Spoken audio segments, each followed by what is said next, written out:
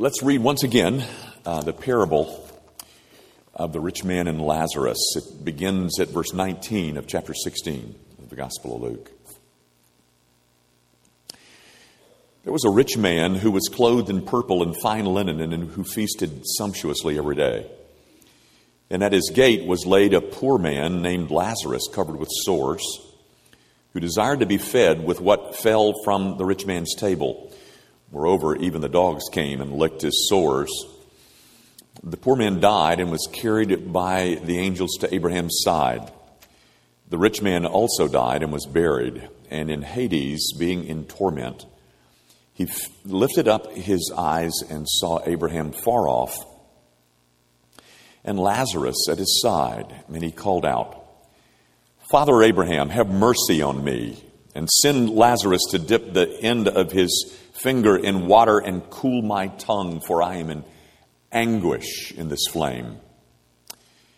But Abraham said, "Child, remember that you in your lifetime received your good things, and Lazarus in like manner bad things. But now he is comforted here, and you are in anguish. And besides all this, between us and you a great chasm has been fixed, in order that those who would pass from here to you may not be able, and none may cross from there to us."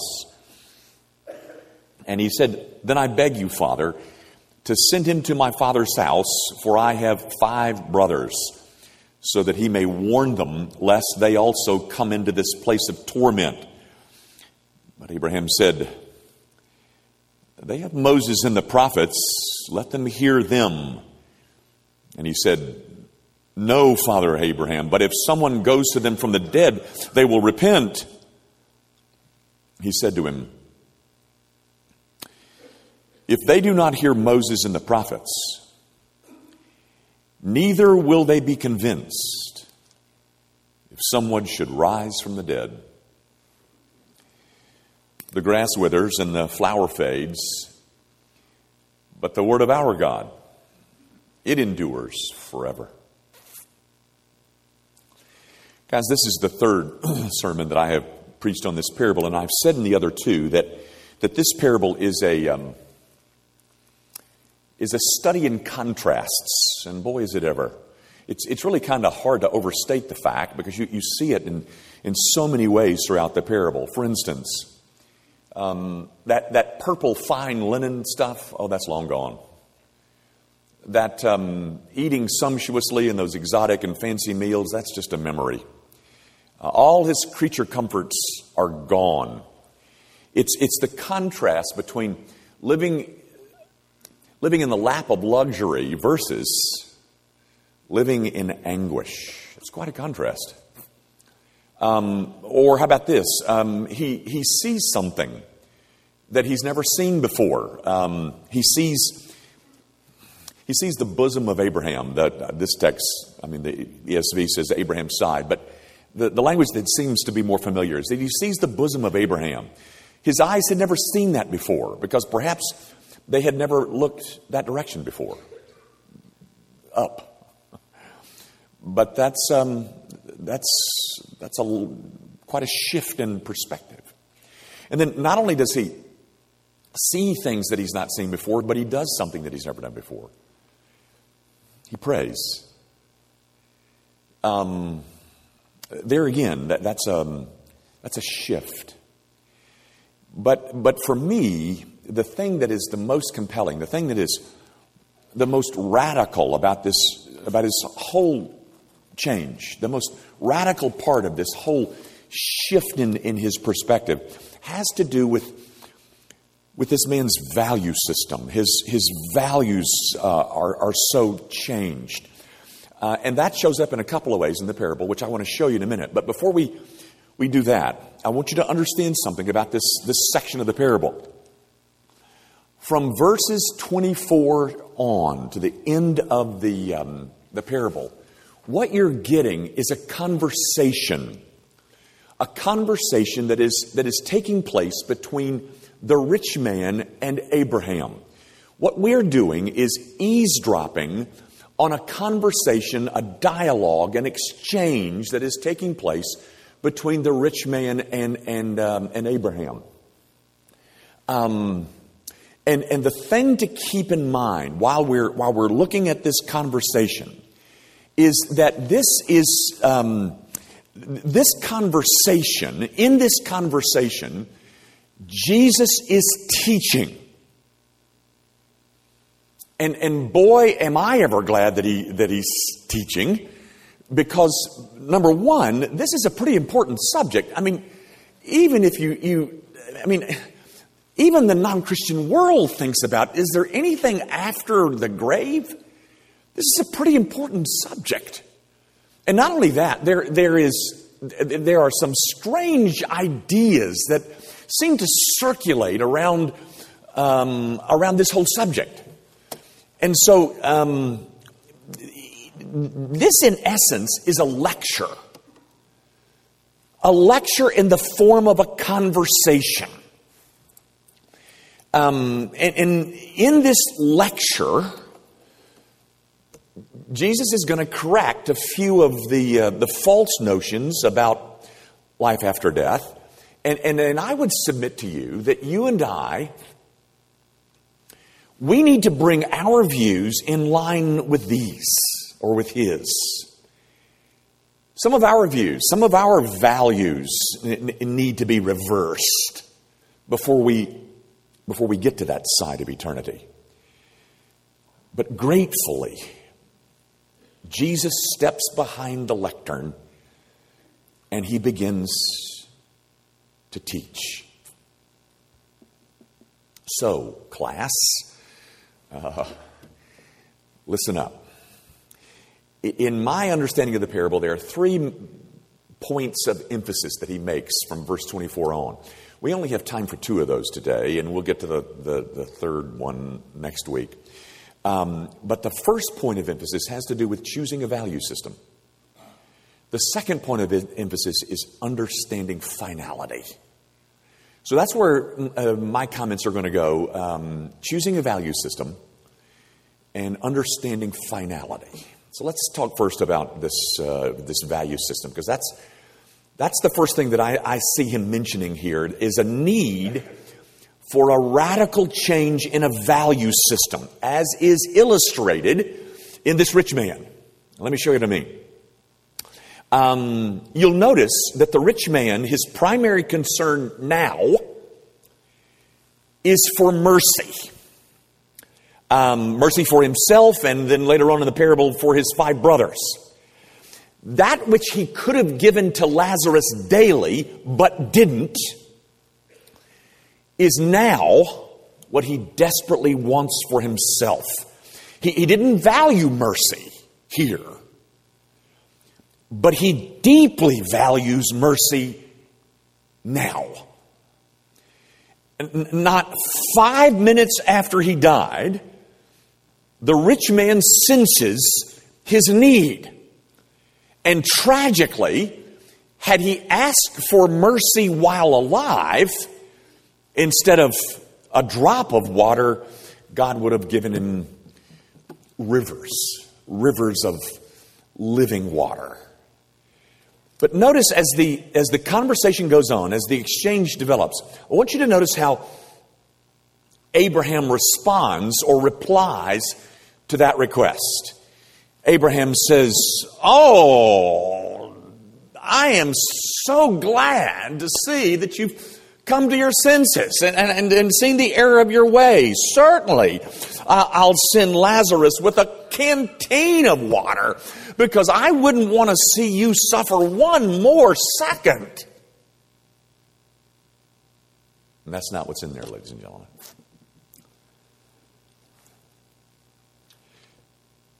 So do you know what that teaches? I mean, you know what Jesus is teaching us there?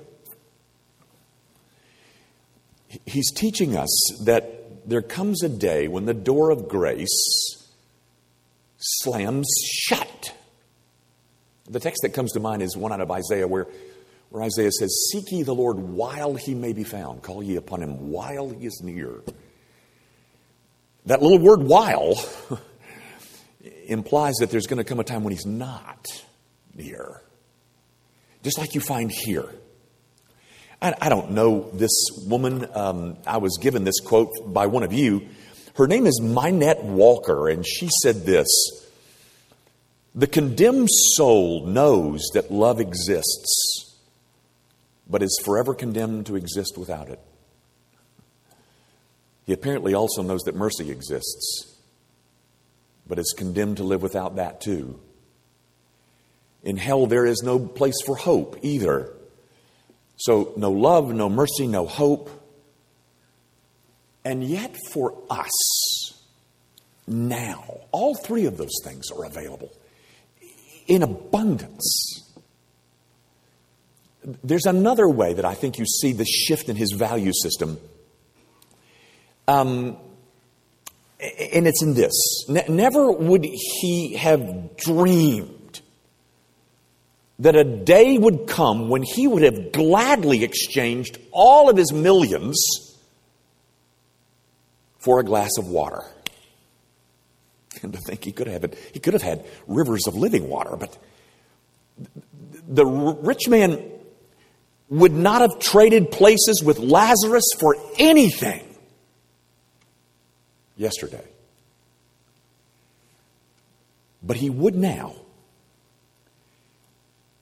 And the thought runs through his mind, if only I had used my earthly resources differently. You know, guys, years ago, when I was still in Florida, I got a phone call one afternoon from a 27-year-old woman who had just found a suicide note that had been written by her 21-year-old brother. And she was frantic. Didn't know where he was. He'd left the note behind.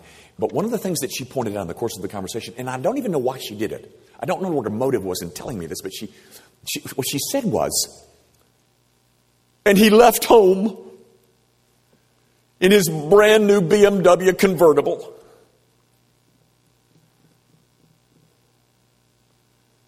The young man killed himself. And that car was not mentioned again. Nobody cared about the car anymore.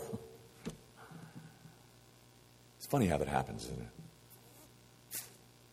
You know, there's a scene in the movie Titanic. I love the movie. There's a scene where this elderly, wealthy woman races back to her stateroom, frantically searching for something. And so she sweeps away all of her diamond bracelets and earrings and pendants and brooches, and she reaches for and grabs 3 oranges. She goes back to the lifeboat with her 3 oranges. You know, I had never seen this text before. I only found it in preparation for this series, but I just want to read you one verse. It's out of Ezekiel 7. It says this: "They cast their silver into the streets, and their gold is like an unclean thing. Their silver and gold are not able to deliver them in the day of the wrath of the Lord. They cannot satisfy their hunger or fill their stomachs with it." You know, guys, what causes or what produces that kind of value shift? Well, I can't answer that for you. But this much I can say. That is one of the goals of our teacher, Jesus. It's one of the motives, one of his motives behind the telling of this parable. What he's instructing us is that he would have us to ask ourselves a series of questions about our value system.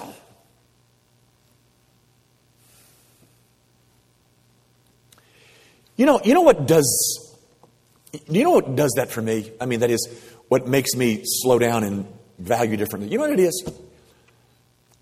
Health. Have you ever had the stomach flu? Stomach virus?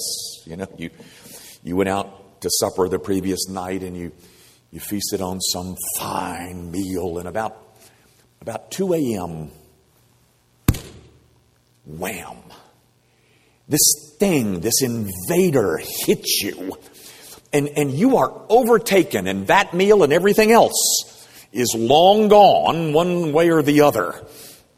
And about 12 hours later, when things are beginning to settle down, your wife brings you a cracker and a Sprite. And that is all you want. And it tastes so good. And you remember, gosh, ain't health grand? Well, guys, it's that kind of shift that is needed throughout my whole value system. And that is one of the lessons that Jesus is teaching in this parable. Choosing a value system. Examining a value system. That's one of the takeaways, or at least supposed to be, of this parable. You know, one of the things that just really stops me in my tracks is in verse 25 when Abraham said, "Child, remember that you, in your lifetime, remember those good things that you made into your gods in your lifetime? Remember the stream of things on which you fixed your attention in your lifetime? Those were the things that spelled your doom in your lifetime." You know, gang, there's no more pitiable sight in all the earth as an unsaved man or woman who's at peace. A man who remains content in a life without God.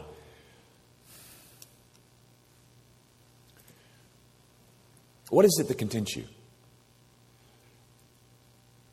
What has become a substitute deity for you? The teacher wants to know. That's one of the applications of his lesson here. He's teaching us that you and I are making some awfully important choices in this lifetime. C.S. Lewis said, "A man can't be taken to hell or sent to hell. You can only get there on your own steam." Important choices. Do you think the rich man now thought that those good things were good? Do you think that anyone in hell thinks his choices were wise and he really got a good deal? I mean, what value do you think Judas now puts on those 30 pieces of silver? All of that, ladies and gentlemen, needs to be thought through in this lifetime. And that, ladies and gentlemen, is the instruction from one, counsel from one who is the King of Kings. It's a mercy. It's a mercy that he's teaching us the lessons now in this lifetime. There's a second point that I want you to see. It has to do with the understanding of finality. I guess really the most bitter pill of all in this whole parable is this second lesson. Because, ladies and gentlemen, the most horrible word in this parable is the word fixed. A great chasm fixed. That chasm is not there by accident. It is firmly established by immutable law. It's not temporary, it's permanent. And there are few passages in the Bible that prove more the certainty of the eternality of future punishment than does this one word. But what about purgatory? And I heard somebody teach just recently that after a while everyone gets a second chance. Well, ladies and gentlemen, I guess it depends on who your teacher is. I'm not the teacher. Jesus is teaching. And in his teaching, he doesn't mention either of those things. And not only that, in verse 26b, the second half of verse 26, he seems to go out of his way to refute both of those things. And the lesson that I think we're supposed to get is there is no deliverer in hell. There is one on earth. The possibility of faith and repentance, it exists now. But it doesn't exist there. Because that great chasm is fixed. The urgency of this parable, ladies and gentlemen, is the urgency of the fixed chasm. I heard R.C. Sproul say this years ago. I think I was still when I heard him say it. But he tells a story about one of his students that came to him, and he says, the student said, Dr. Sproul, you don't believe in a literal hell, do you? You don't believe that hell is a literal lake of fire. It's just symbols, right? And R.C. said, right, it's symbols. And then he went on to ask a question. He said, well, let me ask you a question. Let me ask you something about symbols. Do symbols fall short, or do they exceed the reality to which they point? And then he added, I believe that any man in hell today would give anything that he owned or ever did own if hell were only a lake of fire. Well, that's my problem with you, Dr. Young. It's that you keep talking about hell like it's a real place. Yeah, I do. But that's not because R.C. Sproul taught me that. But it's because Jesus Christ taught me that. Jesus is the one who told this parable.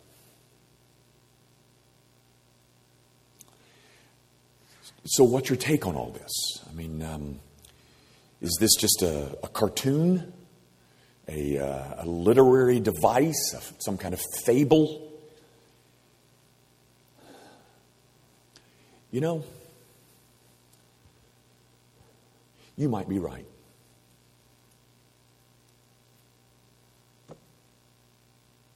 And then again,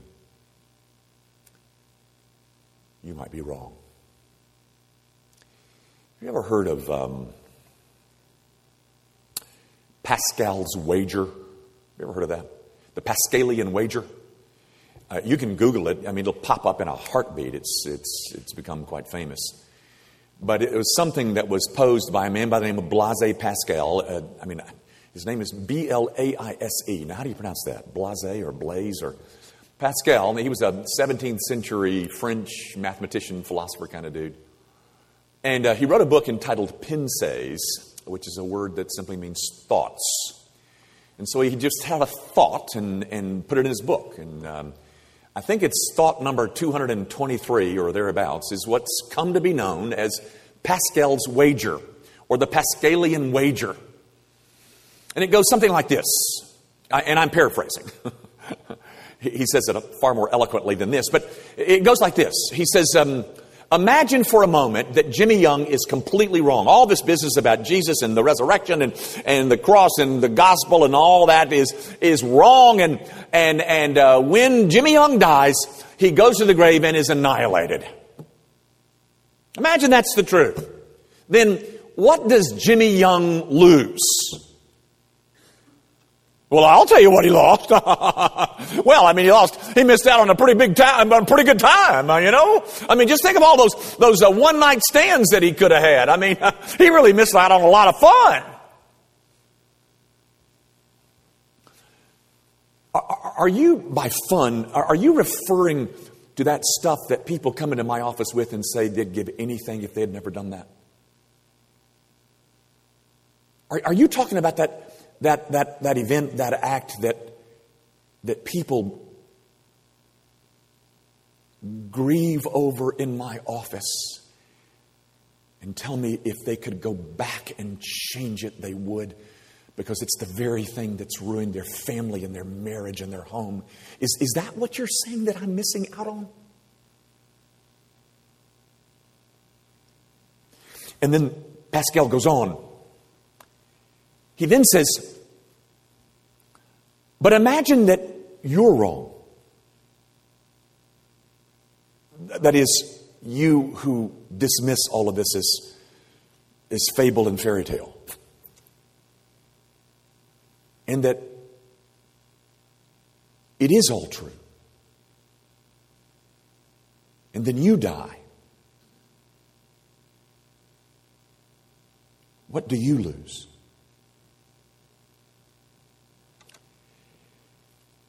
Pascal is basically saying that people bet their lives either that God exists or that He doesn't. You know, guys, that may be philosophically unsatisfying and I saw a YouTube this week where a young man was absolutely making fun of the Pascalian wager. That might not satisfy you. That's okay. I understand that. But I'm not using that Pascal wagers thing to prove God's existence. I'm not using it as a piece of apologetics. I'm just using it to illustrate what is going on right now in this classroom. I know some of you are not sure that you believe any of this. I get that. I understand you. I want to read you another thing that C.S. Lewis said, which I think is pretty profound. He said, in the long run, the answer to all those who object to the doctrine of hell is itself a question. Here he says, for all those who object in the doctrine of hell, the answer to that is a question that he poses, and here's the question.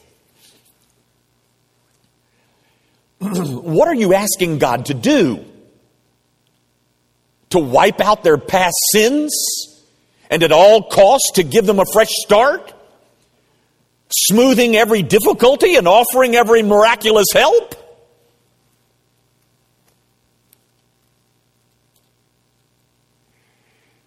He's already done that at Calvary.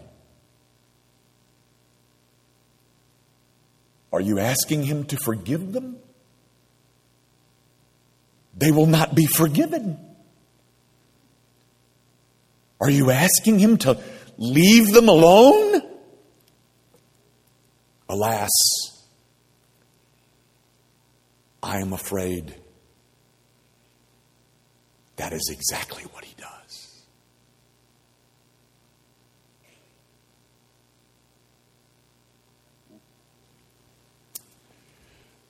Well, ladies and gentlemen, today's the big day, isn't it? Big day.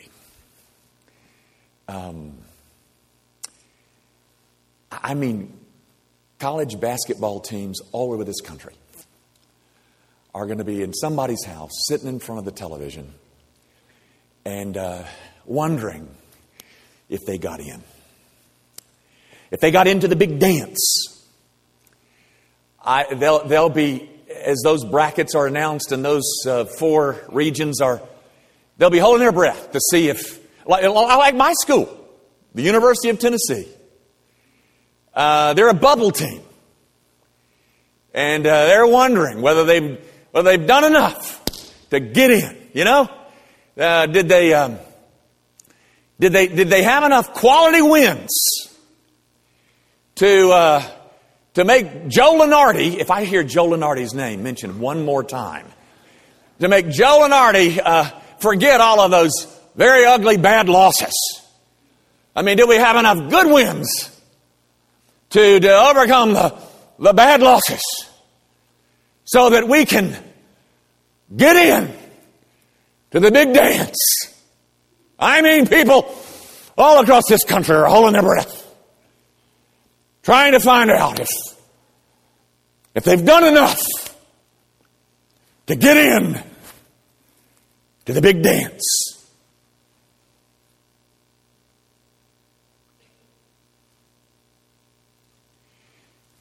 Ladies and gentlemen, some of you live your entire life on the bubble. You live your entire life wondering, have I done enough to get in? Have my good things, are there going to be enough of them to outweigh all of those bad things that I did, so that the great Joe Lunardi in the sky will say, okay, I'm going to let you in because you've done enough to get in to the big dance we call heaven. You live your entire life wondering, have I done enough?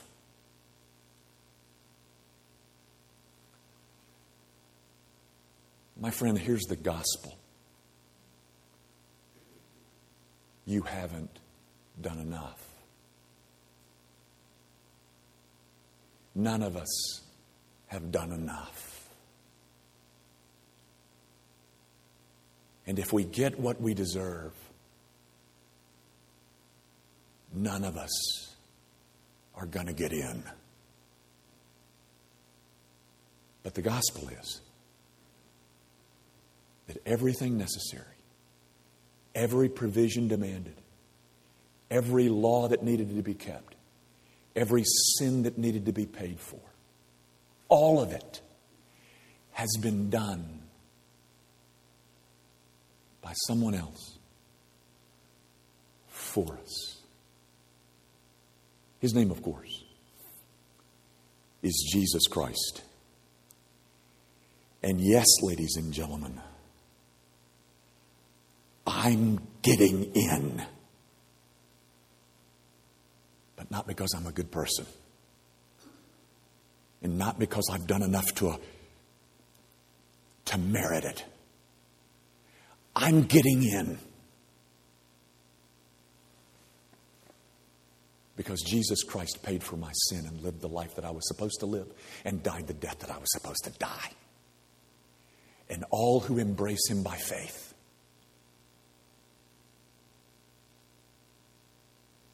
you're going to the big dance.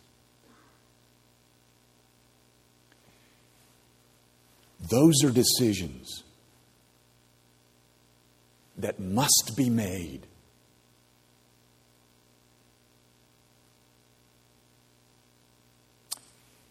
in this lifetime.